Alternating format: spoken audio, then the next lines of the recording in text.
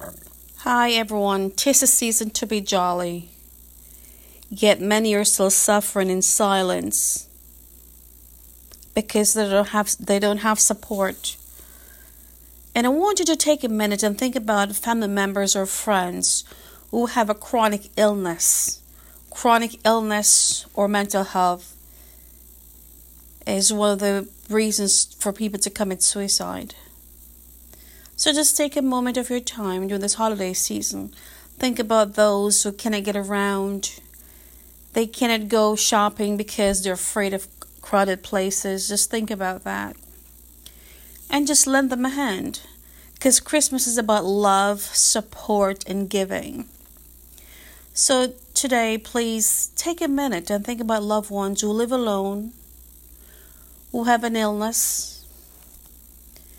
and they don't know how they're going to go shopping, get something to eat. Just think about that loved one who needs your help. Just reach out and touch someone today. 'Tis the season to be jolly. Help them to be jolly as well.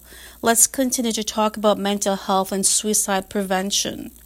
Look for the signs, know the signs. If you don't know the signs, call someone who knows the signs and talk to them about it. Learn more about mental health. Learn more about suicide prevention. It can save a life. Happy holidays. Bye.